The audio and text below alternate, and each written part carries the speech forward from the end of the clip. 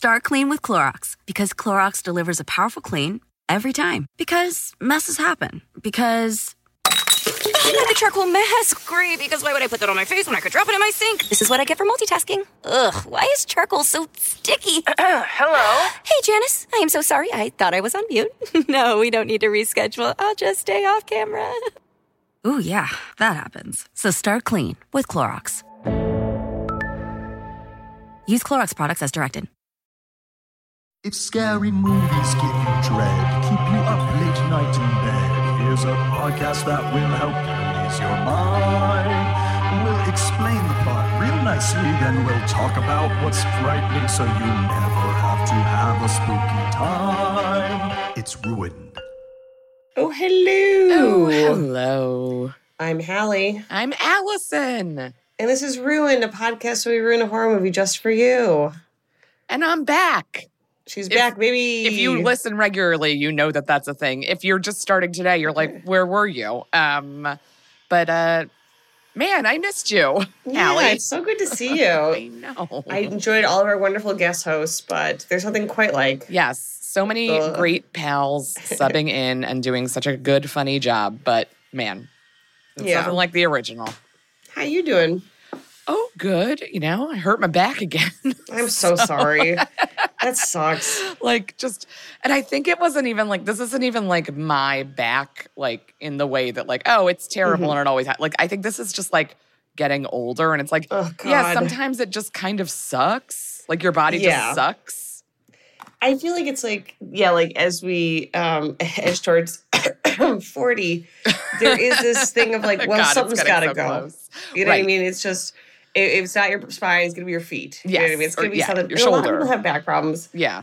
We evolved wrong. We did. God made us bad. God made us bad. We are going to always have issues with being upright. Yes. And we conquered the earth with that ability, and now we're ruining it. And now we're ruining it. Really, the back is the source of all evil. I agree. What I'm thinking. I deeply agree. Also, my doctor, like, we're like beyond the point of like, oh no, what if it's a thing we should fix? He was like, I'm just going to call in a whole bunch of drugs and you take whatever you feel like. And I was like, oh, that's what we do now for problems? Like, we're so old. Like, I'm so old that it's like, I don't know, there's muscle relaxers and Valium and all kinds of stuff. And just like, I don't know, get yourself comfortable and it's just sucks now.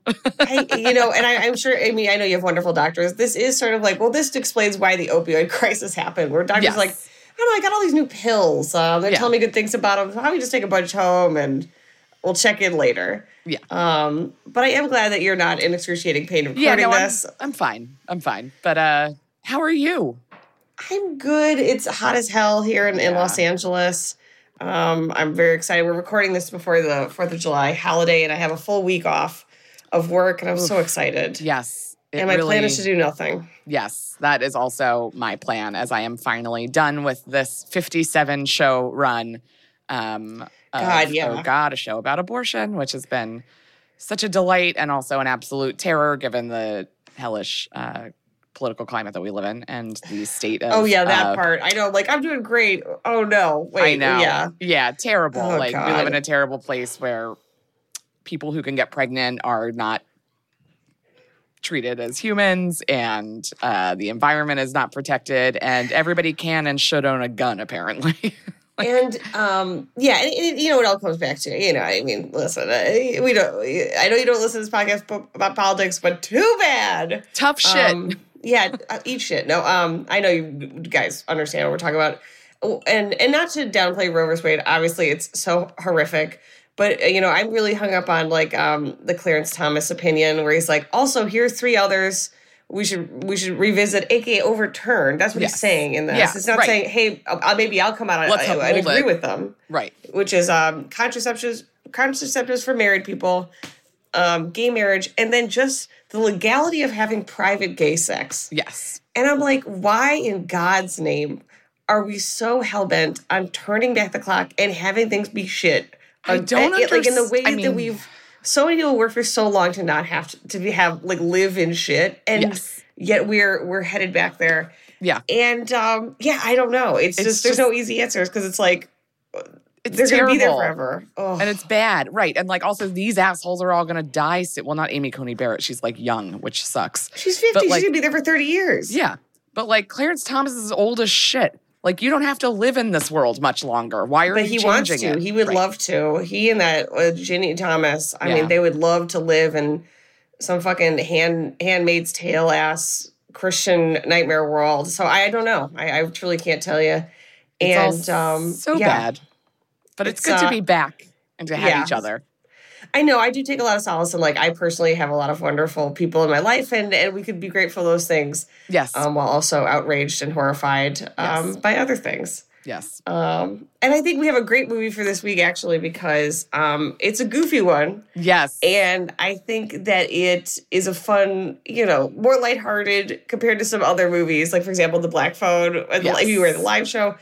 I was just not in the right headspace to see children be terrorized, and rarely am I, and rarely will I be. But I think theater's a good, fun, weird example, and this is of course based on I've been waiting Stephen to do King. this one for a while, so great. Yes, it's iconic in its way. It's of course based on the Stephen King book of the same name, and we always like to have Allison watch the trailer. Allison, what are your thoughts about the thinner trailer? I mean, goofy is such a good description of like this. Also, like this, like it's from like what 1996. So it's also like the vibe of the 90s and the way it feels like to me 86. Like it looks so dated in a way where like I feel like there's things like I can't remember. I want to say Independence Day came out around the same time. Yeah, it's like that to me feels more modern. Yeah. This looks very 80s. It looks super dated. It feels like a commercial for most of it, like an infomercial. But like. I mean, just like also that the tagline, at least at the end of the trailer for this movie, was like more terror, less filling is so funny.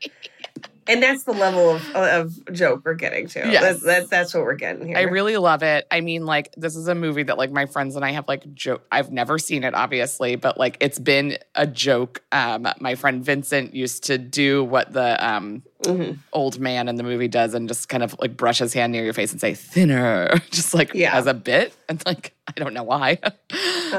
So that's, like, I like that it's, like, goofy spooky. Yeah, Dave and I would wipe our hand over each other's faces and say thicker, which that's the modern reboot. Someone just gets so thick. Yes. Like, okay, well, like somebody needs to write that. I think it's you. And it's us. Please let us do it. We'll do it. Thinner was directed by Tom Holland, who has also directed, Stephen King's The Langoliers, which we absolutely have to have. But much like Stephen King's the 90s version, well, and the current version as well, it's like 2 movies. Like, it's so long. But it's great. It stars Branson Pinchot is essentially the villain. Falky. And then Tom Holland also directed and co-wrote the first Child's Play. Oh. And he wrote and directed Fright Night, which we also should do. And he also did a sequel to Psycho, which that'd be fun. I feel like people have told us we should watch that. So he's been in the mix in a lot of different ways. And it was written by Michael McDowell, and he did Beetlejuice. So I feel like we've got some people who are, again, very iconic, especially in 90s horror. So he wrote that with Holland. So we also take a baseline scary before we start the film. And this is hard because we have done curses fairly recently. Yeah. And this is a curse-based movie. And so I was trying to think of, like, exactly how to put it. But I guess there is something where it's like, how scary do you find the idea of losing weight really rapidly and having no idea why? I mean, that's terrifying. Yeah. I had a friend who like lost a bunch. She like couldn't figure it out, and she like lost a bunch of weight really quickly. And she was like, "If it's a tapeworm, I'm keeping it." Right? Yeah. She was like, "This is awesome." What was it?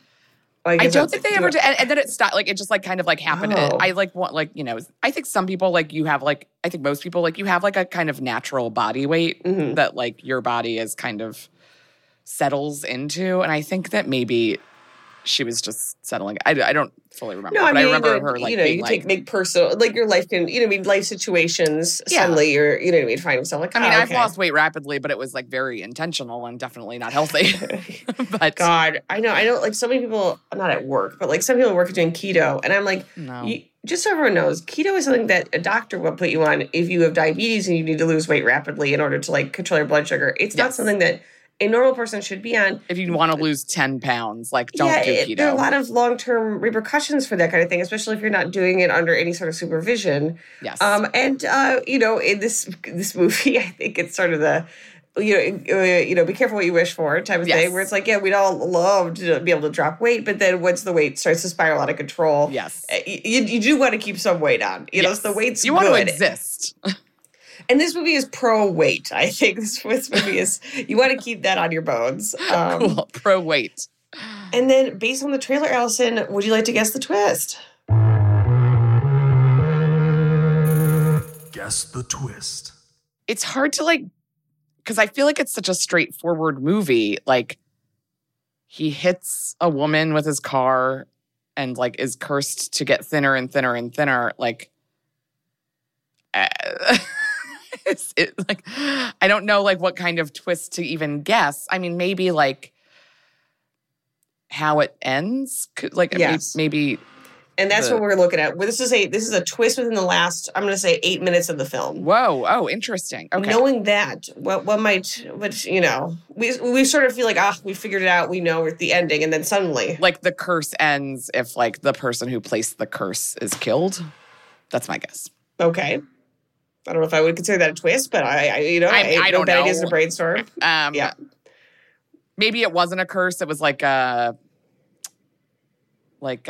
bacterial infection. Love it. That's fun. That's very fun. He just made up this whole thing in his head. Yeah, it's this guy cursed him, but he just happens to also have ingested something that disrupts his body's biology. It was a story a couple of years ago where somebody used a neti pot and they used it with unboiled lake water and they got an amoeba in their brain. Yes.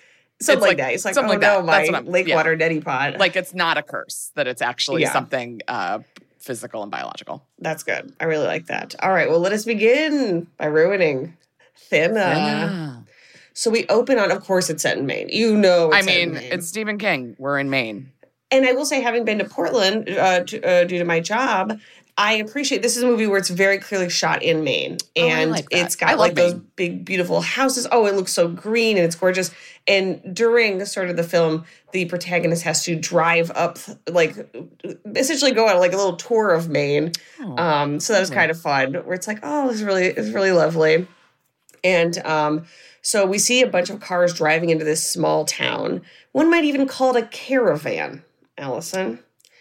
And we see our protagonist, Bill Hellick, sees them drive by, and he sort of has a well-appointed, beautiful suburban home, and he says out loud to himself, honest to God, gypsies. Now, I'm going to be using, after our Drag Me to Hell, I'm going to be using the term Romani people. Yes. Just so we're not saying it gypsy all the time. You know what I mean? I think people are we understand.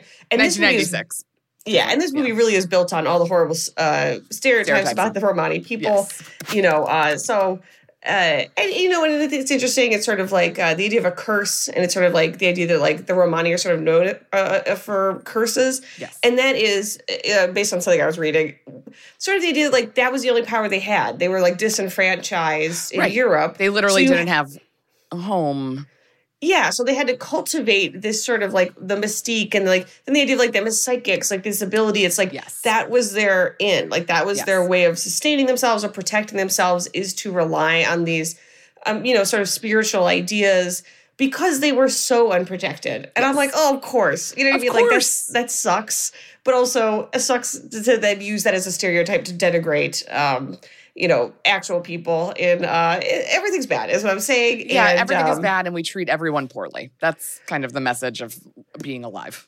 And our main character, Bill, is played by Robert John Burke. And he is, of course, wearing a fat suit. Yes. And I'll tell you don't see that. That's a 90s thing for sure. Yes. It is fat suit, and then sort of a skeleton appearance later in the movie. Yeah, I will say that, while I object to it's just hire the person to play the role. I do see with this movie the fact that the whole premise is a changing body. I'm a little more understanding. Yeah.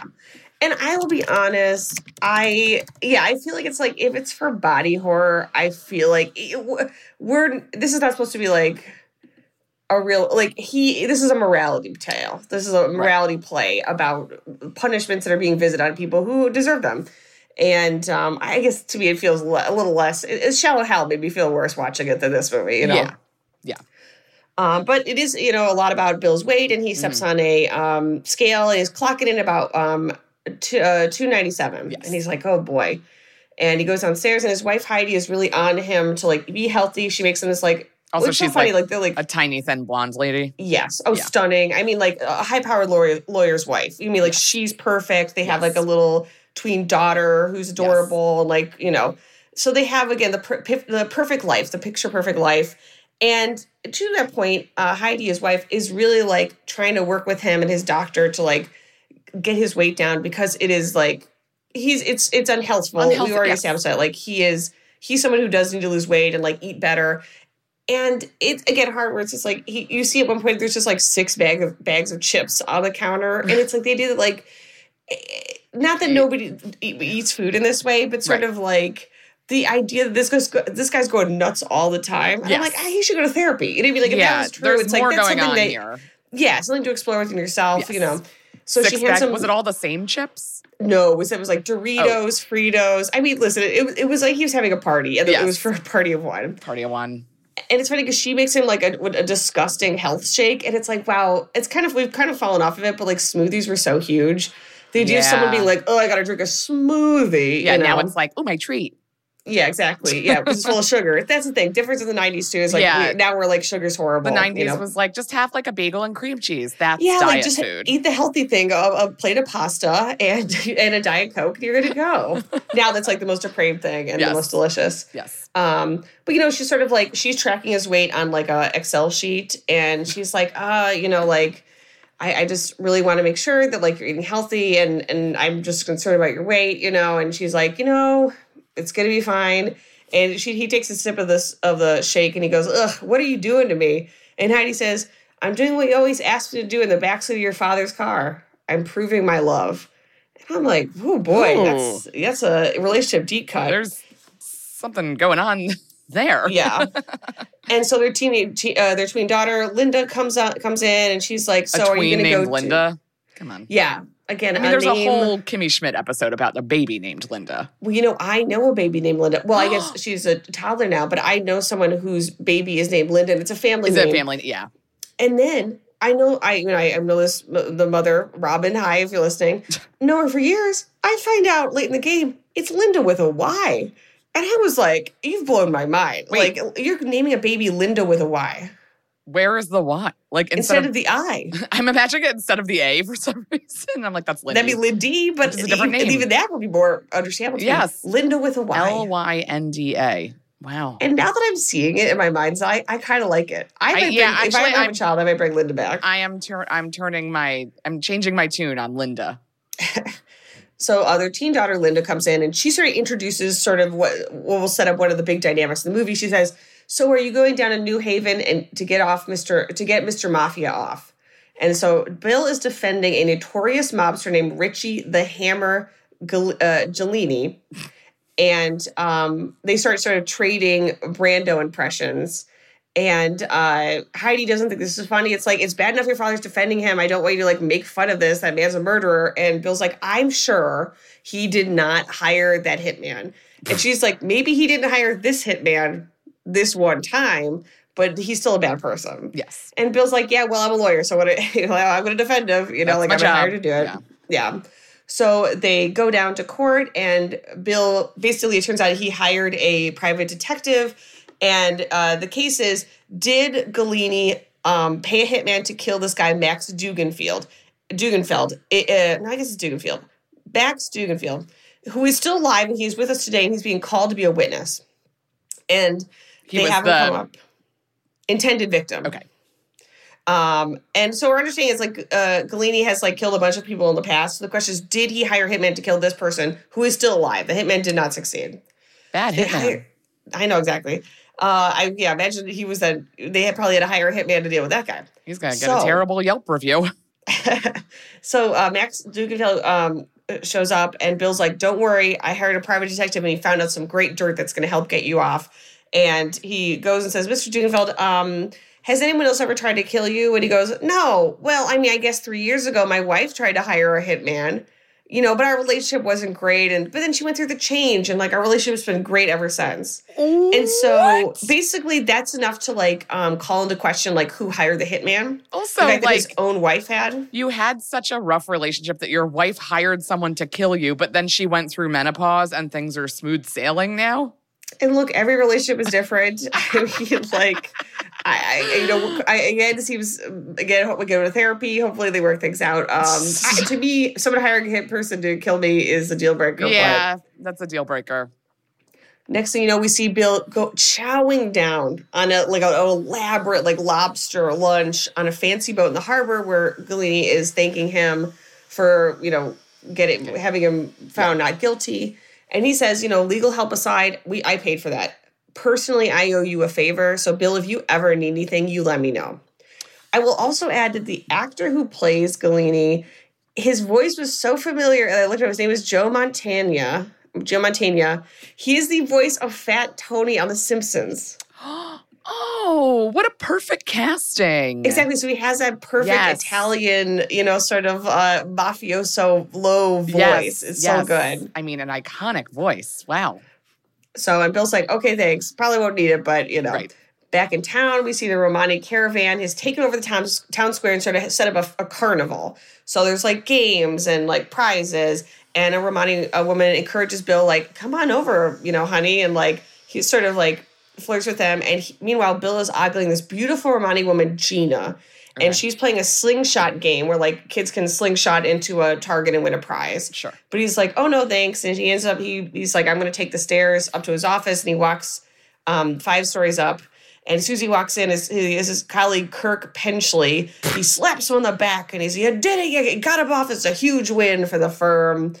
And they both go into Bill's office and immediately start ogling Gina, who Kirk calls a, quote, gypsy piece of ass. So Kirk sucks, and he's going to get what's coming to him. And he tells Bill, here's what you should do. I'm going to give you $25. Go out there and tell her to raise her skirt. And Kirk is like, did your prick never escape 6th grade? Which I thought was a funny way to put that. That is funny. As they're talking about her, she turns as if she could hear them, even though she's outside and like easily 500 yards away. Yeah. And they sort of like are taken aback. And Bill says, I'm done with the case. I'm taking the rest of the day off. And Kirk's like, great, but come to the club tonight, the country club, I guess. And because I'm going to take you out, we're going to get you a great meal. And Bill's like, I love that. I'm going to do it. So a meal, I'm in. So on the way out, Bill runs into the judge, Judge Carrie Rossington. And Bill thanks the judge for giving him the name of that detective at the detective agency. So the judge basically put him in contact with this person, which is completely unethical. Yes. So now we know the judge is a piece of shit. Yes. The other reason we know is that he's like, we've been invaded by a bunch of filthy, thieving gypsies. Look at them. And again, so now you're like, oh, so the judge is also a piece of shit. Okay, so everybody's a piece of shit, I think, is where we landed. Yeah, at least everyone who Bill knows, basically. Yeah, everybody Bill knows sucks. Yeah. And as they look on, the police, including the chief of police, Chief Duncan Hopley, start to like just kick the Romani people out, including Gina. And we see this incredibly old, long-haired Romani gentleman who we saw in the trailer, and his name is Tadzu Lemke, and he's sort of the head of the, traveling clan. Mm-hmm. And they load everybody into their cars, and Chief Hopley comes over and says, like, they're out of the square, but they rented land over on Lars Ancaster's farm, so they're not going anywhere. And Bill's like, well, you can't kick them off private property, And the judge is like, well, we have to, unless you got the entire high school football team coming down with a clap. And I'm like, what world are we living in? Like, it's like, what are you talking about? But the judge and the chief, they peel off, and Bill heads to his car, only to find Gina, the woman they were talking so weirdly about, sort of making eyes at him, like seductively, as they load up her van. At the judge? And she reaches into her bra and pulls out a quarter. Okay. And she lifts her skirt Metal and shows... change in a bra, a nightmare.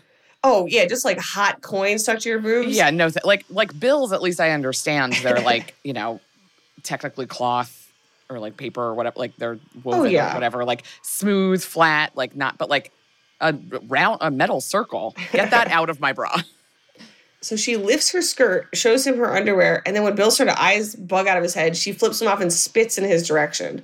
So the implication is that, like, she did hear their conversation about the quarter. How would she have heard something like that? Perhaps she and her family have supernatural powers. There it is. That night at the country club, Bill and his wife Heidi join Kirk and his wife, Mrs. Kirk, never given a name, at the club. And they toast the detective agency that the judge, like, hooked Bill up with. And the dessert cart comes around, and Heidi has to, like, physically fight Bill off of it. And it's like, nope, we're skipping dessert. We're going home. And in the car, she's like, I'm sorry. I know I'm always on you about this, but, like, I just, it's really important to me that you are around as long as possible. She says, I don't want you to start digging your grave with a spoon and fork. I'm like, okay, that's a little rude. That's nasty. And she could tell she'd kind of been a little too far because she starts like kissing Bill as he drives. And he's like, you're right. It's just like, it's all I think about is food. Like, I just find, I get so consumed with it. And she says, well, maybe I can help you think about something else. Next thing you know, Allison, she's giving him Roadhead.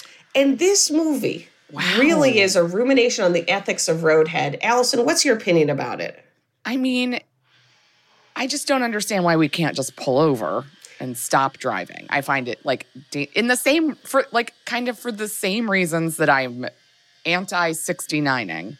Mm-hmm. I'm like, Staunchly. Focus and enjoy the thing. If I'm going to put in all that work, Right. I don't need you multitasking.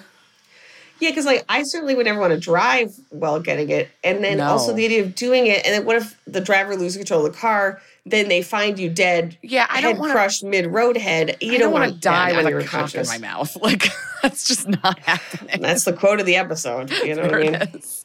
But, like, it's like not, I don't know. It seems unnecessary. I understand that the risk is probably part of the excitement. Exactly.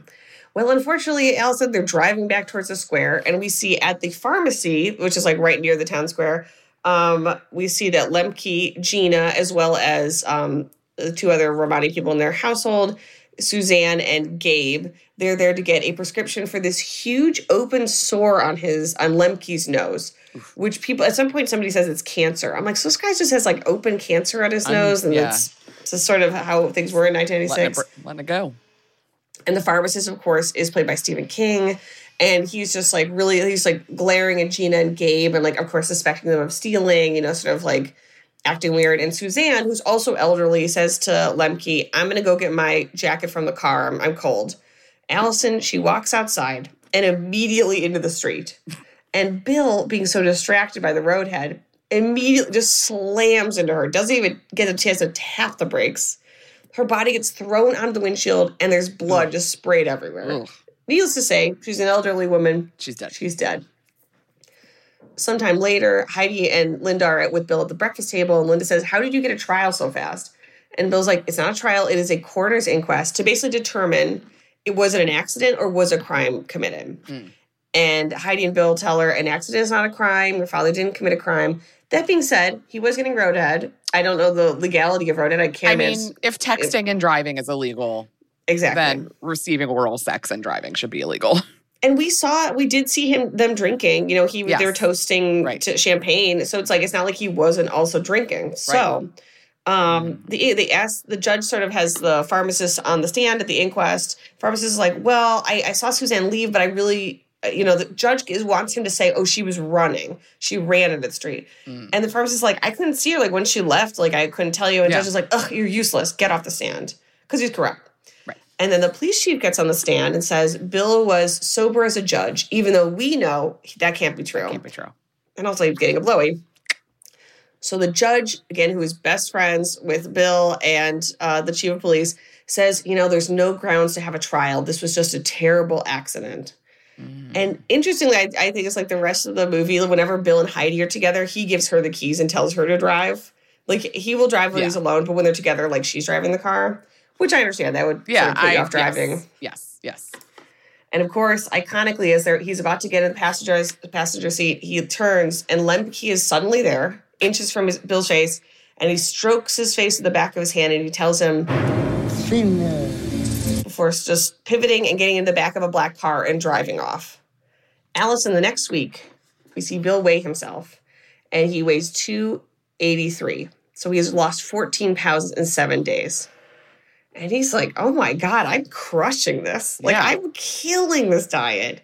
And Heidi's like, wow, like, that's incredible. I mean, like, you know, and he's like, yeah, I'm not exactly sure how I'm doing it.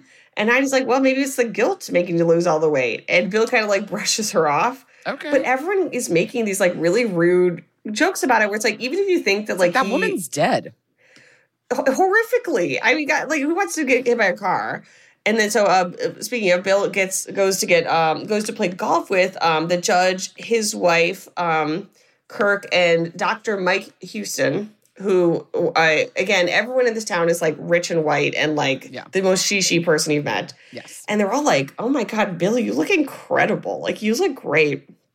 And Kirk is he says, like physically like he looks a little bit trimmer, I would say. He was someone, it's enough weight that when you see him, you're like, okay, you're trying something new. Yeah. And Kirk says, wow, avoiding a manslaughter charge has done wonders for you. Jesus which Bill, Christ. of course, didn't like. And he's like, why is everyone making these jokes about this?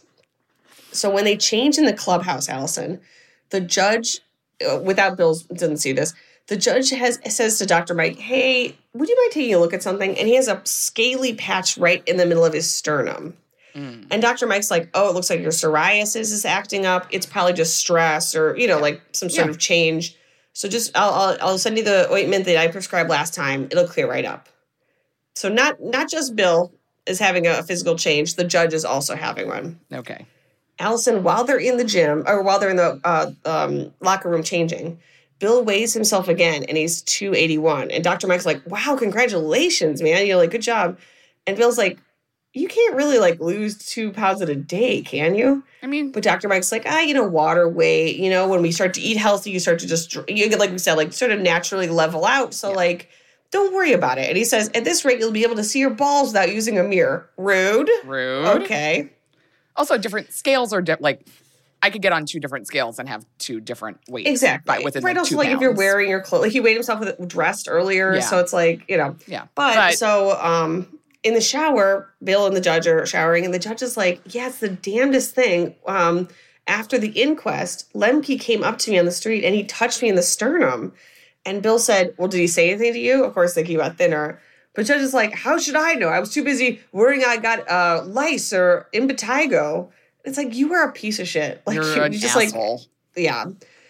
Unfortunately, Alison, the next week, Bill's weight is down to 256. And Heidi's like, you have to stop whatever you're doing. Like, this is too fast. Too fast. It's 40 pounds in basically 2 weeks. And she's like, I am not a doctor. We have to, it's too much. Yes. And Bill's like, I'm not even on a diet. Like, have I seen like I'm dying this past week? Like, I'm eating normally. I eat meals. And she's like, how is it possible then that you've lost this much weight? And she's like, I want you to go see Dr. Mike. I'm concerned because sometimes rapid weight loss can be a symptom of cancer or diabetes, like other things. And he's like, oh my God, I gain weight and you tell me I'm going to have a heart attack. I lose weight. I've got cancer. I can't win. And it's like, you have, like, that's an insane amount of weight to lose 40 pounds in 2 weeks is not real, like not normal.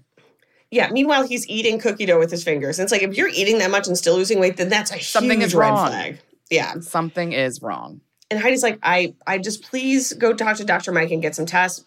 If not for me or for yourself, do it for Linda, you know, maintain your health for your child. So he's like, okay, he goes to see Dr. Mike. All his tests are normal. But even Bill is like, okay, but are you sure? Because like now Heidi has me nervous and I'm down to 240. So I've even dropped more weight. And Mike's like, you know, like, I'm going to talk to a specialist, but like everything looks normal. And like a lot of people, you drop a lot of weight and then you'll probably gain some back and your weight will stabilize. So, you know, you're in fine health. Everything looks fine. And so Bill's like, okay, so I guess. And he goes in to get a new suit. And the tailor's like, wow, hottie, babalati, get your skinny ass over here and get a new suit. And Bill's like, let's do it. And he's like taking measurements. And the tailor's like, oh my God, like you're 40, you're almost down to a 38. And Bill's like, that's not even, how is that possible? That's like so different. And he said, do you have a scale here? And from the time that he has weighed himself at Dr. Mike's office, he is down to 234. So that's 6 pounds in a day. That's not normal. The and 2, I like, could like, yeah. But 6? Yeah, exactly. And the tailor's like, you have to tell me your diet. And Bill's like, I don't think you'd like it. I don't think you'd like it at all. So that night at dinner, Bill's going to town, like eating. I think like trying to like make up for it. And he's like eating turkey and corn and just sort of wiling out. And meanwhile, Linda's sitting there watching this like, and she says, Dad, is there like a thing as like male menopause? Like some sort of like big change that goes through? Because I'm worried about you. Like trying to be like, what's going on? And Bill's like, no, I'm just hungry. And he sort of like blows her off and Linda's upset, so she runs off. And Heidi's also like distressed about the situation. He's like, why are you eating like this? Like, and he's like, I've been losing 3 pounds a day until today. And Heidi says, oh, so you've stopped losing weight that fast. That's great. And he's like, no, I lost 6 pounds today. And they're like, why are you, like, he's like essentially yelling at her about this. And she's like, you don't have to be mean to me about it. Like, why are you yelling at me about this? I'm the one who told you to go see a doctor. Yeah. And Bill says, I'm sorry, was I giving myself a blowjob just then? And Heidi's like, what are you talking about? Like, is it and no one else connected knows the thinner moment except for him, right? Yes. So she doesn't know. And she's like, why is this connected to that? Or like, is it guilt? Like, are you dropping weight because of that? You think is connected to like what happened? And he's like, and he's so mad. And he's so like, he's just raging at her. And she's like, I'm going to have Linda go stay with Aunt Rhoda for a couple weeks because it's like summertime. She's off school. It's like, clearly you're going through something. I'm going to stay here. We're going to work on it together. I'm going to take her tomorrow. So you and I are going to figure out whatever this is. We're going to, if you need help, we'll go to whatever doctor. Yes. Linda will be fine. Which I was like, that's a very mature decision for I feel like there's so many horror movies where I'm like, send the kids to somebody else's house. Why are the kids still in the house when like an absolute physical and emotional terror is taking place? Yeah. Send Linda away. She doesn't have to deal with that. Bill goes to the club, the country club alone, and he's just, again, fucking chowing down. And Dr. Mike stops by. He's like, okay, I heard back from the specialist. Is definitely not a parasite or a tapeworm, so you don't have to worry about that. And Bill's like, oh, cool, great. You know, it's like not like the easiest things to deal with. Yeah. And Dr. Mike's like, I got you. I want to admit you to the Glassman Clinic. It's an inpatient facility that works on metabolic disorders. They're expecting you tomorrow. You're just going to go there for a couple days. They're going to run every test they can on you. They will help you and we'll figure it out. They're the best. And then Bill's like, I don't know. And he, again, Dr. Mike said, he's like, even if you don't want to go for yourself, go for Heidi. She seems very upset. Yeah. Go for Linda. Also, go for yourself. Go for yourself. Bill, while he's eating, he looks, and at another table, we see the judge's wife, Lita, drinking a martini and looking incredibly sad. And Bill's like, I know Lita is eating alone again. Is the judge sick? And Mike's like, oh, no, I'm just out of town. I think his sister was in a car accident. And Bill's like, the judge doesn't have a sister. And Dr. Mike's like, I don't know, maybe it's Lita's sister. Like, it's fine. You know what I mean? But I'll see you tomorrow at the Glassman Clinic. I'm going to come there. We're going to talk to them. I got you. I'm like, this is real service. Like, it's like, this is why being friends with the doctor seems great. It's like, this guy's going to show up and like really help you. Yeah. And also, I guess being rich. Yeah, being rich helps. But so he leaves, but Bill is like filled with dread. And so that night he stops by the judge's house and Lita's there, again, wasted, blotto, like has another martini. And she's like, oh, yeah, the judge is in Minnesota. And Bill's like, Alita, I've lost 100 pounds. I need to talk to the judge because I think maybe we might be going through something similar. And Lita's face kind of falls. And she says, it was the gypsies, wasn't it? And in this moment, Bill, even though Bill is like edging up to it, it's like, I mean, but how would they be able to have anything to do with it? Like, how would they? Right. It's not. And Lita's like, all right, come on in. And she, literally, as he walks in, she hands him her martini. And she says, you're going to need this. Ooh. So he joins her as she makes another drink. And she tells him he is in Minnesota. He's not visiting family or taking care of someone in a car accident. He's at the Mayo Clinic because he has some sort of egregious form of skin cancer. And he's like, I know what you're going to say. It can't be something like we were cursed. Yes, we're both going to something who's like very strange, but that's just a coincidence. It's not connected. No, not at all. And Lita says, who are you trying to convince, me or yourself? And Lita tells Bill that Lemke came up to them as they were leaving dinner that same night. Yeah.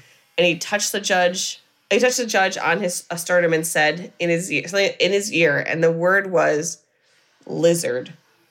And then this actress, who I'm going to look up the name because she just fucking makes a meal out of the scene. This is my favorite scene where she just goes absolutely nuts on Bill. Elizabeth Franz is the actress. Incredible.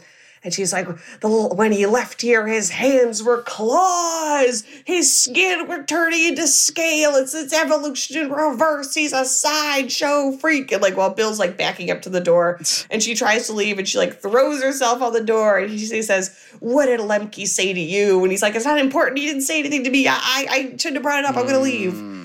And she kicks him out. Literally, like, shoves him out the door onto the lawn. And she's like, it was you who killed the woman, not the judge. And Bill gets up and he's like, I might have written all over that fence, but it was the judge who slapped on the whitewash, and he was happy to do it, which is true. The judge didn't even blink. Like, clearly this guy is corrupt. And Lita throws her drink in Bill's face and starts laughing maniacally and says, have a good time at Glassman, Billy. I hear the food's good. Come back in a few weeks and tell me what you believe about curses. Allison, at this point in the movie, I got to ask you, what would you do? What would you do? What would you do? Well, what would you do? I mean, I think I would track down the man who, quote unquote, placed this curse and try and make things right. Absolutely. Like, give them money, like, acknowledge what happened and like take ownership of like the fact that even like, yes, like that is objectively still an accident, but like that you're at fault and like apologize and try and like make things right and then also still go to the metabolic clinic. Yes. Yes, you could do both at the same time. Yes, those two things. I think those are the only, like, cover all your bases. Like, medically make sure you're, like, deal with whatever's going on, but also, like, if there is anything in the supernatural world or just kind of the world of karma, try and make that right. Absolutely. And I think we've also learned that from Drag Me to Hell, it doesn't always work, but I think that's at least pursuing the supernatural will allow you to get some answers or some ideas. Yes. So I think you got to get on board. Look around. You can find cars like these on AutoTrader, like that car riding your tail. Or if you're tailgating right now, all those cars doubling as kitchens and living rooms are on AutoTrader too. Are you working out and listening to this ad at the same time? Well, multitasking pro, cars like the ones in the gym parking lot are for sale on AutoTrader. New cars, used cars, electric cars, maybe even flying cars. Okay, no flying cars, but as soon as they get invented, they'll be on AutoTrader. Just you wait. AutoTrader. All right, people, we all know the stakes of the 2024 election are high, whether it's keeping the Senate, taking back the House, or stopping Republicans at the state level. If you're ready to make a real difference, sign up for Vote Save America's 2024 volunteer program. And just to make it interesting, we're pitting you against each other. Vote Save America will sort you onto a team, east or west, and you'll compete with a community of other volunteers to maximize your impact on the ground with opportunities tailored to you and the causes you care about. The team with the highest volunteering stats could secure the biggest prize of all, the continuation of American democracy. Head to votesaveamerica.com/2024 now and get ready to organize or else. This message has been paid for by Vote Save America. You can learn more at votesaveamerica.com, and this ad has not been authorized by any candidate or candidates committee. Meanwhile, we see the mafioso, Janelli, getting a call from Bill at a bar. And he said, do you think that gypsy curses are real? And Janelle's like, I don't, but my mother does. And he goes, Mama. And she's behind the bar, like making drinks, like it's their bar. I thought that was fun. Also, I'm just hearing Fat Tony. It is absolutely Fat Tony. And the same voice? It's the same voice. That's just his actual voice. Like this very mellow, very like Italian, gravelly, So he asks her, basically like, oh, do you know anything about curses? And she says, much like you just said, the only person who could take off the curse is the person who put it on the first place. So you're going to have to track him down, which I think is, like curses 101 for sure. Yeah, I mean, that's kind of like all we know about curses. Right, yeah. So in the morning, Heidi drives Bill to the Glassman clinic. And as they do, she's like, so what happened to the Rossingtons, the judge's house? And he's like, well, I went to go see Lita, and it turns out that she thinks that Milkman and the judge are under I'm going to say a curse. And Heidi's like, that's insane. That's not real. And also she's like, wouldn't you just curse our entire town? Like, why wouldn't everybody be cursed, And Bill's like, well, the entire town didn't kill his wife and try to cover it up. It was me, the judge, and he realizes the third person the other person on the stand would be Chief Hopley. He hadn't even thought about checking with him. Because he was in on the cover-up because he said that he was not drinking, which we know he was. Heidi says, okay, you're you're distressed, just worry about checking the clinic and getting better. Do not worry about any of this. Thinking probably like, oh, he is having some sort of like horrific medical situation. And in order to understand it, he's like, it's a curse rather than, it's like, okay, they need help. You need help on every level, Right. Finally, they arrive at the clinic. And while he's there, he's sort of like, the doctor runs some tests and he's just sort of like waiting around. And he keeps trying to call Chief Hopley on his giant cell phone. So he even has a cell phone. Again, they're rich. He cannot get through to the chief. And the doctors interrupt him. They're like, they're all like weirdly perky too. They're like, it's amazing. You've been eating 12,000 calories a day and you're still losing weight. Like, it's like, we need a week to work out a plan, but we will not give up and we will figure this out and we will get you right as rain. And he's like, okay. That night, he literally just bails on the Glassman Clinic and he takes a cab to the Chief Hopley's house because he had called the station and they're like, oh yeah, the chief's been out sick. Of course. He knocks on the door and he's like, Chief, he tells him about his situation, about the judge, and finally the chief unlocks the door and he kind of follows the chief. We don't even see the chief right away. He follows him down a hallway and then he sort of sits in darkness in his office. And, Bill sort of sits cowed across from the chief. And the chief says, I didn't even run a breathalyzer test on you. And Bill's like, well, I wasn't drunk anyways. I was drinking, but it wasn't the issue. Right. And Bill's like, look, I can tell that you're undergoing some sort of transformation too. I want to go find Lemke and see if he'll take the curse off. Do you want to come with me? And finally, the chief leans forward into the light, and his face is turning into like a horrible mask, and his skin is rippling. It's all bloated and rippling. And as far as I could tell, we do not know the name that was whispered to him. So I don't know what he is undergoing, but it's some sort of horrific, like his face looks like a mask of a face. And there's like also blood coming out of his head. Oh, cool. Yeah. I was like, honestly, Bill kind of got off, like he says the most like socially acceptable. Yeah, like he can the judge is turning into a lizard. He looks like, I don't even know, like a mud man. I don't even know like how to describe it. Like nothing good. Mud man. And the chief is like, it's too late. And I don't think he's ever going to take the curse off. But if you find him, would you kill him for me? And he puts a revolver on the desk. And Bill's like, I'm not going to kill him. I'm not going to kill anybody. And he chases Bill out the door screaming, shooting him will be the only satisfaction you're ever going to get because he's never going to take the curse off.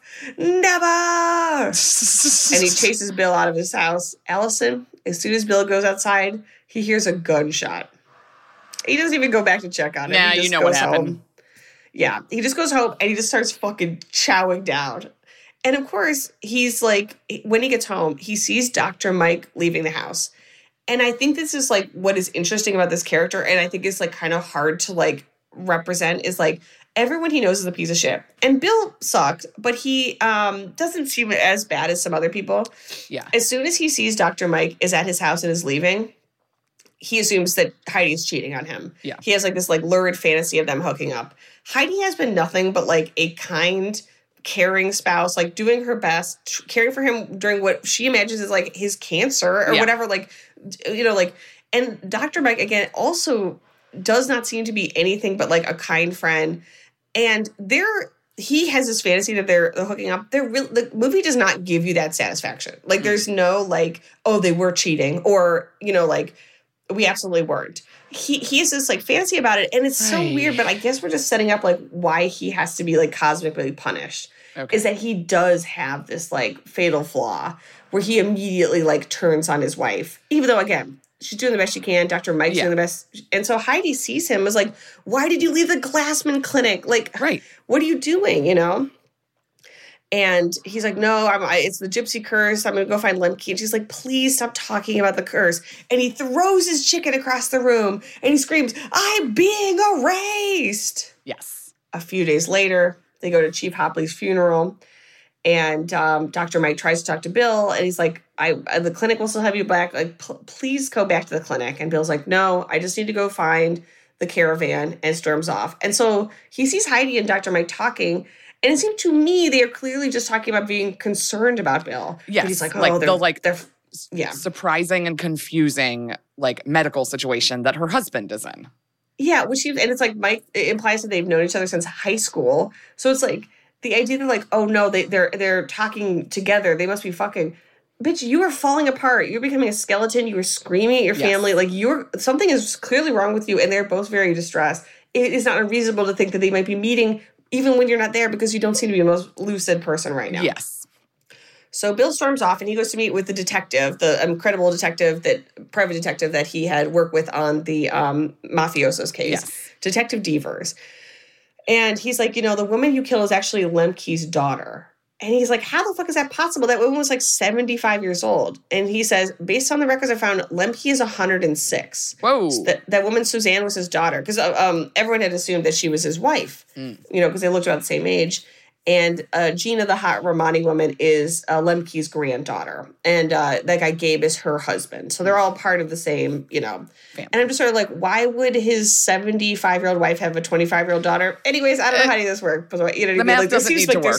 There's a generation in there. But Deaver says, here's a map of where the caravan typically heads, because it's something that happens every year. I don't know the exact towns, but they always end up at Bar Harbor at the end of the season. So my suggestion is just go to Bar Harbor, catch them in a couple weeks when they end up there. And Bill's like, I don't have that kind of time. When he gets home, he's like preparing to like track down the caravan. Dr. Mike is there. And Bill walks in on their convo. And basically what Heidi and Dr. Mike are talking about is trying to legally force Bill into the Glassman Clinic, like having him declared that he is not capable well enough to make those decisions by himself. So, of course, he's, like, betrayed and hurt. Again, it's like, if you're a loved one who until then everything seemed, like, pretty normal, was undergoing such a radical physical and personality change, obviously nobody wants to be committed against their will. That sounds horrifying. Of course. But there is something to be said about, like, what are our options when a person does not want to get help? You know what I mean? Yes. And clearly they're just talking about that. They're not, you don't see them like kissing or something. And Bill says, okay, you know what? I'll go back. And Heidi's so relieved. He's obviously lying. Yes. And he leaves in the middle of the night and he leaves a letter. And we hear it in voiceover to Heidi. He's like, Lemke knows what I did, but not what you did, which frees you up not to think about it, Heidi. But that's a luxury I can't afford anymore. If there's anything between you and Dr. Mike, end it immediately. And I do think that Heidi is somewhat ethically responsible for the roadhead. But I agree. Not in a way that he's allowed to punish her for it. You know what I mean? Like, I think she's allowed to feel bad. But then to be like, it's also your fault. It's like, okay, but bitch, you were driving. Yeah. You know what I mean? You hit her. So Bill drives on. He arrives at a rail yard encampment. He just missed them. But he does see a sign for Quigley Realty on the fence. And so he stops by that realty office. And he sort of pumps the owner, Biff Quigley, for intel. It's like, you rented it to this caravan. The names in this movie. Incredible. And Biff says, well, it'll be $800, but not for the info about the caravan. It's so I don't call your wife or your doctor. And he's like, what do you mean? How would you know about that? Bill Quigley holds up a missing poster that Heidi and Dr. Mike have put up, ostensibly all over Maine. Being like, he's under psychological distress. Please, if you see this person, we will give you a cash reward. And Biff's like, you give me $800 or I will call this number and I will get the money because it's more than $800. And Bill says, do you take traveler's checks? So Bill drives on. And the thing is, he's just behind the caravan. Like, he keeps missing them. And finally, he shows up at it like a legit fair, like, Ferris wheel, actual, concessions Carnival, and stuff. And the Lemkes have their own booth. And Lemke spots him in the crowd immediately and says, let me guess your weight.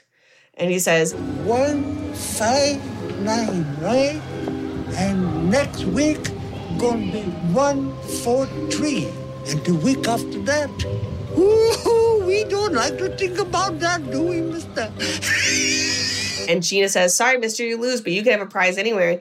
And she reaches for, this array of dolls. And amidst the dolls, they're like puppets of him, the judge, and the chief.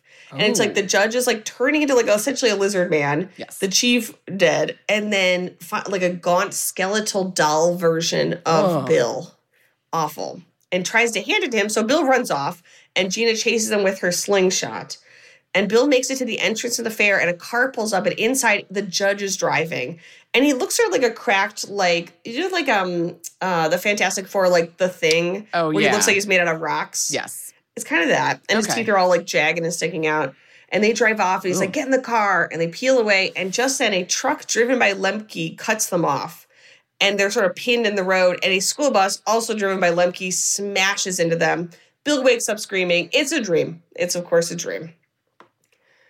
Bill calls the judge's house, reminded of him due to the dream. And Lita tells him, Carrie can't come to the phone right now. Yesterday, he drove his car into a gas truck. It's a happy ending of sorts. He always did want to be cremated. Oof. So now the judge and the chief are both dead. They have both taken their lives. So Bill is the last person. And so Bill drives on, and he stops at sort of a seedy roadside bar, and he shows a picture of Lemke around. And the guy's like, oh, yeah, I've seen that guy. And I remember him because I met him 20 years ago when I was a carny.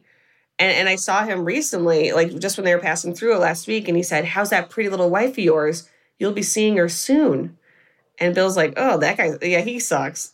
And the guy at the bar says, sir, my wife died 5 years ago. What did he mean I'll be seeing her soon? And Bill's like, okay, but like, where were they going? And she's like, oh, yeah, follow up Route 27 and then the north on 1, but you'll find them. Which I appreciate. You gave him good concrete information. Yeah, it's helpful to have like real directions. And so Bill calls home. He gets Linda on the phone. She's like, I came back. He's like, oh, Dr. Mike's here helping Mom. And Heidi picks up the other receiver, of course. And she's like, Bill, thank God you called. Dr. Mike is here. We really want you to come back. Bill hangs up, and he's shouting, bitch, bitch, bitch, as he slams the receiver down. And he says, this is all your fault. No, it's not. No, Bill, it's not. It's still your fault. It's still your fault. She's not wholly unimplicated, but yes. It is your fault. Very weird. Yeah, it's juvenile. Bill, misplaced, what it is. Yes. Finally, he tracks him down to a field outside like a nearby town, and they all sort of recoil as he walks into their camp. They all immediately know that he is cursed, and they all know who he is. Yeah. And Gina says, and is he like real thin looking now? Like, yeah. So at this point, we have gone from looking trim to he is starting to really hollow out in the face. Yeah. So again, he still does not look as bad as he will look by the end of this movie, but he is someone who from the beginning to now, you'd be like, okay, well, you have some sort of wasting illness. You are extremely unwell. And, Gina's like, you killed my mama and you have the audacity to show your bony-ass face in here. We should kill you. And she shouts at him in Romani. And Lemke comes out and says, oh, she called you white man from town. And Bill's like, listen, I didn't intentionally hit your daughter. I genuinely didn't see her. I'm so sorry. And Lemke's like, that's the problem with you white people is you never see us. This is just one example of that. And Bill's like, this is not justice. This is not going to get your daughter back. And he's like, I know I can't get my daughter back. That's not what this is. You took her life, and I'm taking your life. That's some kind of justice because you can't bring her back to life. Right. Bill is so desperate. He gets down on his hands and knees and he begs him like, please take this curse from me. And Lemke says, stop or I'll make it worse like this. And he holds up his fist and Lemke clenches his fist and blood just starts pouring out of it. And everyone kind of steps back. It's like, oh no, he's like using some sort of gypsy power. Wait, what? Lemke grabbed around Bill's fist? Lemke or just closes Lemke his just own makes fist. a fist and blood comes out? Blood just starts coming out of it. Like he's summoning blood or like he is giving, like he is so powerful that it's like blood from a stone sort of. Like I'm just causing this. And Bill's like, okay, I'll go. But not before I curse you. And he starts pointing her out. He's like, the curse of the white man from town. And all the Romani, you're like laughing, like hilarious. Like you don't have that kind of power. That's not, And he's like screaming at everyone. And Gina pulls her slingshot and fires it. And it goes directly through Bill's hand. So it's not, I thought it was just like a wound. It shoots through Bill's hand. So not only is he dropping weight like incredibly fast, now, when of course, the gesture, he closes his fist and blood streams down his. So I think we're supposed to think like Lemke sort of like manifested that wound moments before. So he says, you are under the curse of the white man from town. And even in that moment, like Lemke does have like a moment of like, what are you going to do? Like, how crazy is this guy going to get? Because I have these powers, but like, I'm still an incredibly old man. We've got kids here, Yeah, this guy could still just like kill me. Yeah, exactly. So Bill goes and stays at like a dump motel, and he finally calls Janelli, and who again said he owed him a favor. And so Janelli sends him a mafia doctor. He's like, he's not a doctor, but he does good work. So a lot of these, like, I feel like in a lot of mafia movies, like people in the mafia go to see veterinarians or other people who will not like record it, you know? Yes. And the doctor tells him, like, okay, your hand's going to be fine. I'm going to be honest, you look horrible. And he gives him a bottle of potassium. And he's like, I would start taking these because I'm concerned, like, you're dropping weight so fast that you're going to have a heart attack. So please take these and expect a visitor tomorrow. And the next day, Janelli drives up and comes to the hotel. And he sees Bill. He's like, Bill, I'm not going to lie. You should have called me earlier. You look like absolute shit. Yep. And luckily, to his credit, more than anyone else in this movie, Janelli's like, you don't have to explain it to me. I get it. You're under a curse. We got to figure it out. I mean, once you're at this point, you need to just like accept some realities and just be like, we need solutions, not to dwell on what exactly is happening. Because like, fine, best case scenario, it's a curse. Nothing else. Yeah, there's nothing else that is happening, And Janelli says, I checked in, I asked around about Heidi and Dr. Mike, and apparently they're trying to have you committed in absentia, which means even if someone's not physically there, you can have them committed. So then when they are discovered, if they're ever arrested, they will then just be committed, And Janelli said, and he's like, oh my God, I can't believe they're doing that. And Janelli goes, yeah. So do you think they're fucking? And I'm like, what? Even he's like, oh, a man and a woman trying to save the woman's husband's life? Yeah. That's an affair. Screwing. Yeah. That's an affair. And Bill stares at himself in the mirror. He's like, I'm going to get you for this, Heidi. Again, you did this, dude. But I guess we're going to think he's lost so much weight. He's now down to 120. I think he's like starting to really lose his mind. Yeah. So I guess it's like Heidi's like the person he could take it out on. It's very weird. So that night they go to the Romani encampment and Bill stays in the car because, again, he's very weak. And he says to Janelli, like, you're not going to, like, hurt anyone, right? And Janelli's like, yes. No, I'm not. But that is the last time you get to ask me that. Yeah. After that, you don't get to ask that, and I don't tell you. Yes. And he's like, yeah, well, that makes sense. You're in the mafia. Alison, Janelli goes and immediately poisons all of the dogs. So they have a bunch of dogs, like guard dogs / pets, poisons all of them. And he puts up a sign that says, white man from town says, take it off. This is not going to work. This is only going to make them more angry that you killed all their dogs. Yes.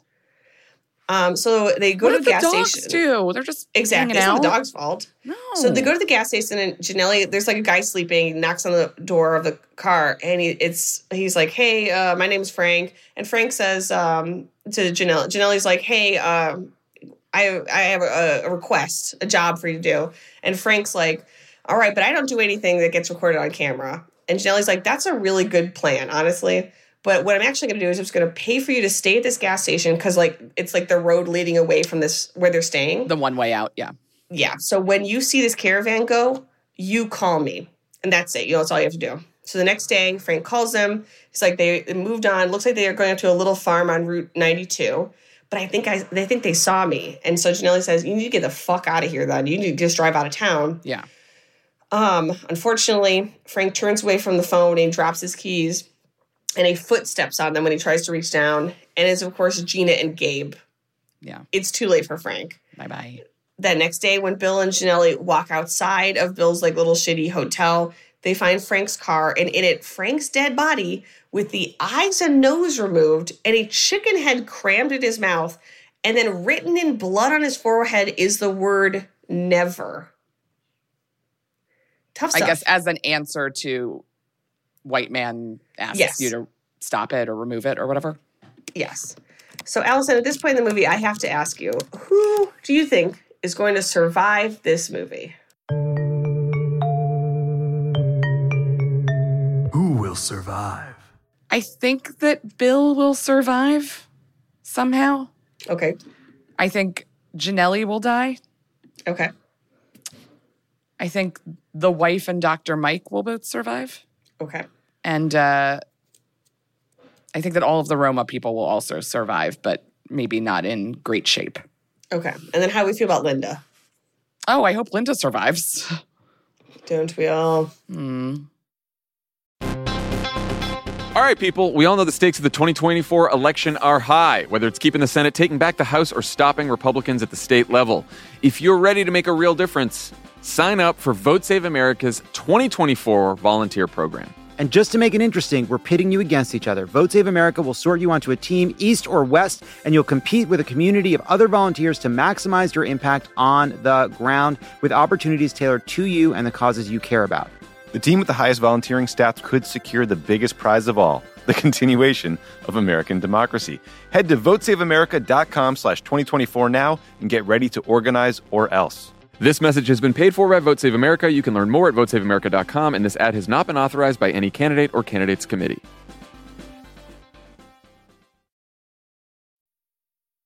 A lot of the movie implies a lot of things about like how the mafia works that I don't understand. For example, Janelli receives a ton of packages at the hotel, and inside is just a bunch of guns that they mailed him. Like just like you just like called someone and they mailed you a bunch of guns. I guess. Bill's looking at it. He's like, "This is going too far. Like, I don't want to die, but also I don't want to have to murder like essentially 100 people." Yeah, like, right. You know, and an entire like, community. No, it's not too far now. It's been too far. So that night they creep up to camp. And again, you know, because Bill's so weak, Janelli knocks out and ties up Gabe, Gina's husband, and sort of, because he's like the lookout. And Janelli just basically fucking just opens fire on the camp. There are kids there, like they're old people. It is just mayhem. He's just shooting them with a machine gun. Yeah. The Romani starts firing back. They've got like shotguns, you know, and in the chaos, at a certain point, Janelli grabs Gabe, whose hands are now tied, and has him walk sort of towards the Romani. And they assume this is the person who's shooting at them. They shoot Gabe, killing him. And Gina runs over, distraught, realizing it's her husband. And when they rush his body, he's wearing a sign that says, "White man from town says, take it off." In the morning, the police are quartering off the camp, you know what I mean, as a crime scene. Yes, because murders occurred. Yeah. Horrific murders, yeah. Horrific Janelli murders. poses as an FBI agent, and then he gets Gina to come with him to identify Bill. Because he shows her a picture of Bill, and he's like, "We think this guy may have hired somebody to attack your camp." And she's like, "Oh my God, it's that fat bastard from the town. I'll come with you. I'll identify him." Tricking her into getting into his car. He takes her to an empty barn. I know. This guy's depraved, as we're about to find out. Yes. He takes her to an empty barn, and he shows her a photo of the man who attacked their camp. And it's, of course, you know, a photo of himself. Yeah. And so Gina's like, "You tricked me," and tries to escape. Janelli takes out a jar, and he says, "Acid, bitch," and throws it in her face. What? She screams, but then he's like, "Sorry, that was just soda and baking, like a soda mixed with baking soda. Like, I was just messing with you." Oh. That's like almost more fucked up than actually throwing acid on someone. It's insane. And he starts just manhandling Gina, and he puts a gun to her head, but then Bill slowly, you know, because again, he's so weak, he's having a hard time walking. Yeah. He makes his way to the bar, and he's like, "Stop, I don't want to do this." Like, he is trying to be moral as much as he hates his wife. He's like, "I don't want you to just murder this woman, you know, because of me." Just like, yeah, right. And Shelley says, if you basically it's like, you need to have your grandfather take the curse off, or you're going to be a dead little whore. And I'm like, oh my God. Why do we jump right to that? Exactly. There's no, that is a married woman whose husband was just murdered by you guys. And like, for why are you calling her a whore? Also, you hit your mother, you killed her mother with your car. Like, this is like, this woman's having a terrible month. Yeah, she really is. Unfortunately, it gets worse because he gets Janelli gets Gina down on the ground, and he bounces an open jar of actual acid on her forehead. And he says, "Tell Lemke to meet us at the old firehouse in 2 hours." And then he and Bill take off, and Gina is able to lift the acid off her head because he doesn't like tie her hands down. As soon as he runs out, she's able to like pull it and like throw it. You know, sorry. And she screams after the car, "Your friend is a pig and will die thin, but you'll die first, you bastard." Good for her. And so Janelli drives him to the lighthouse, and Bill's on death's door. Like, now he really looks like close to death. He's incredibly gaunt. He's like gray. Skeletal, yeah. And so he goes to wait on the one bench near this lighthouse, and Lemke arrives with a pie. And he tells Bill to get rid of this curse. "I take the curse off you, I put it in the pie. And then you have to give the pie to someone else to give the curse. You have to pass the curse on, or I can't destroy it. Whoever eats the pie will die," as he describes, "quick and bad." And so he stabs the knife through Bill's hand through the wound, And then he drains the blood from his hand into the pie. And he tells Bill, I'm going to be honest with you, what you should do is you should eat the pie. You'll die thin, but you'll die clean. You won't have to pass it on. I can't speak for you what happens when you do that for your immortal soul. I say you just eat it. You die very quickly. It's gross, but you don't die in this way. All this wasting disease. Yeah. But now whoever eats the pie, a delicious looking strawberry pie. I mean, love a strawberry pie. My mouth is literally watering. I'm also mine is too. I really want pie. But Bill tells him, get the fuck away from me. Our business is done. And as Lemke leaves, he calls to him, die clean, white man from town. Die clean. Bill calls home. He tells Linda, hey, I'm coming home. Go stay over George's overnight because me and your mother are going to have a long talk, but I'm coming home and everything's going to be all right. So, of course, Linda's like, hooray. And Heidi gets on the phone and he tells her, I'm going to be home. He arrives home that night. And he puts the pie in the kitchen. He wakes up Heidi, who's dozed off, and she's like, I know, oh my God, I'm so glad to see you. And I know you've been so weird and suspicious, but I just want to reassure you, there's nothing between me and Dr. Mike. I love you. I'm not cheating on you. And Bill says, I believe you. He doesn't, of course. No, but he says, I'm exhausted. And he's like, she's like, I'll come up to bed with you. He's like, no, I'm just going to pass right out. You take a beat. You treat yourself because I got you a gift. I got you this pie on the way back. And she's like, oh my God, I love strawberries, my favorite kind of pie. And he's walking up to the stairs and he goes, I know, you bitch. It's like, what is wrong with you, man? Like, why are you so hung up on this? I don't know. I don't understand. Bill wakes up and rolls over to Heidi's side of the bed. And next to him is Heidi's horrific corpse. So Lemke was right. You do die quick. It looks horrible. Her face is both rotten and bloody at the same time. Bill leans down and kisses her mushed up face and then licks his lips. And he's like, strawberry pie. I guess I shouldn't have any more. I'm like, you have a daughter with this woman. What the fuck is wrong with you? Like, it's one thing to be like so, I mean, it's still not understandable to be as angry as he is, but then to take like pleasure in it is so fucked up. I want him to die now. I deeply want him to die. He's practically whistling. He puts on his robe. He's over his pajamas. And also, I'm like, how are you going to explain this to Linda? Like, what doctor is going to understand this? Whoever, like, because it doesn't look like, she died of a heart attack, which would make more sense. It's like, she looks like she was fucking blown up and then put back together. It's horrible. And he's practically whistling, like making coffee or whatever. Allison, when he gets downstairs, he sees Linda's shoes. And he runs into the kitchen and there's a second plate in the sink. Linda had a slice of pie. And she runs in and she had the soccer ball. And she's like, I'm sorry. Like, I was seeing at George's, but then, Mom and I have been fighting while you've been gone. So, I was like, I'll come back and I'll talk to Mom. We had such a good talk. And I'm going to go and play soccer, but I just had a piece of the pie for breakfast. It's so good. I'll be back, also, but I love you. There's blood in the pie, right? No, but the blood was absorbed into the pie. So nobody eating the pie is experiencing the blood. All right. Ostensibly. Yeah. I don't know how curses work. But she's like, okay, I'm going to go play soccer. And when she runs out, of course, realizing what he has done, Bill lifts a fork with a bite of pie, and he's about to eat it. And suddenly the doorbell rings, and it's Dr. Mike. And Dr. Mike is generally like, oh, my God, Bill, like, how are you doing? Yeah. And Bill's like, I'm great, and I've even gained a little weight. So why don't you come in here and join me for a big slice of pie? And Dr. Mike's like, okay, I'm not intruding. Like, I assume you maybe want some alone time with your family. And Bill's like, no, come on in. And he walks in, and the last line is Bill saying, white doctor from town. And he shuts the door. So I took that to mean that he is going to eat the pie along with Mike. Like, knowing that his daughter's going to die, he's going to... let's all just go out. Yeah, in his last fuck you, he's going to take Dr. Mike out. Unnecessary. Allison, yeah. What are some fatal mistakes you think some people may have made in this movie? Fatal mistakes. Let's start with the just ethically dubious nature of every single person that Bill knows. Right. Like, be better and have better friends. Do not, be a shitty, mob-helping lawyer who, gets people, off for crimes they absolutely committed. Bad. Yes. Already bad. The roadhead can't be ignored. It simply can't. I think there is a world where this accident would have still happened had that not been going on. Right. But that's a problem. But then to spend the rest of this experience, being pissed off at your wife and assuming she's fucking your doctor. Like, I just feel like that got so in his way. Like, yeah.